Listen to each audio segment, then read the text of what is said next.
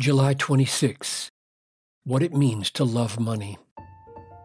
The love of money is the root of all kinds of evils. 1 Timothy 6, verse 10. What did Paul mean when he wrote this? He couldn't have meant that money is always on your mind when you sin. A lot of sin happens when we're not thinking about money. My suggestion is this. He meant that all the evils in the world come from a kind of heart, namely, the kind of heart that loves money. So what does it mean to love money?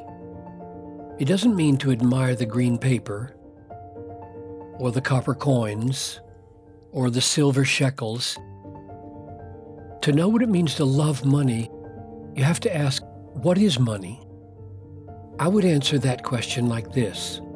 Money is simply a symbol that stands for human resources.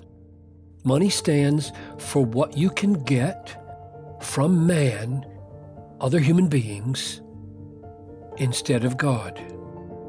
God deals in the currency of grace, not money. Come, everyone who thirsts, come to the waters. He who has no money, come, buy and eat. Isaiah 55:1. Money is the currency of human resources. So the heart that loves money is a heart that pins its hopes and pursues its pleasures and puts its trust in what human resources can offer. So the love of money is virtually the same as faith in money, belief, trust, confidence, assurance that money will meet your needs and make you happy. Love of money is the alternative to faith in God's future grace.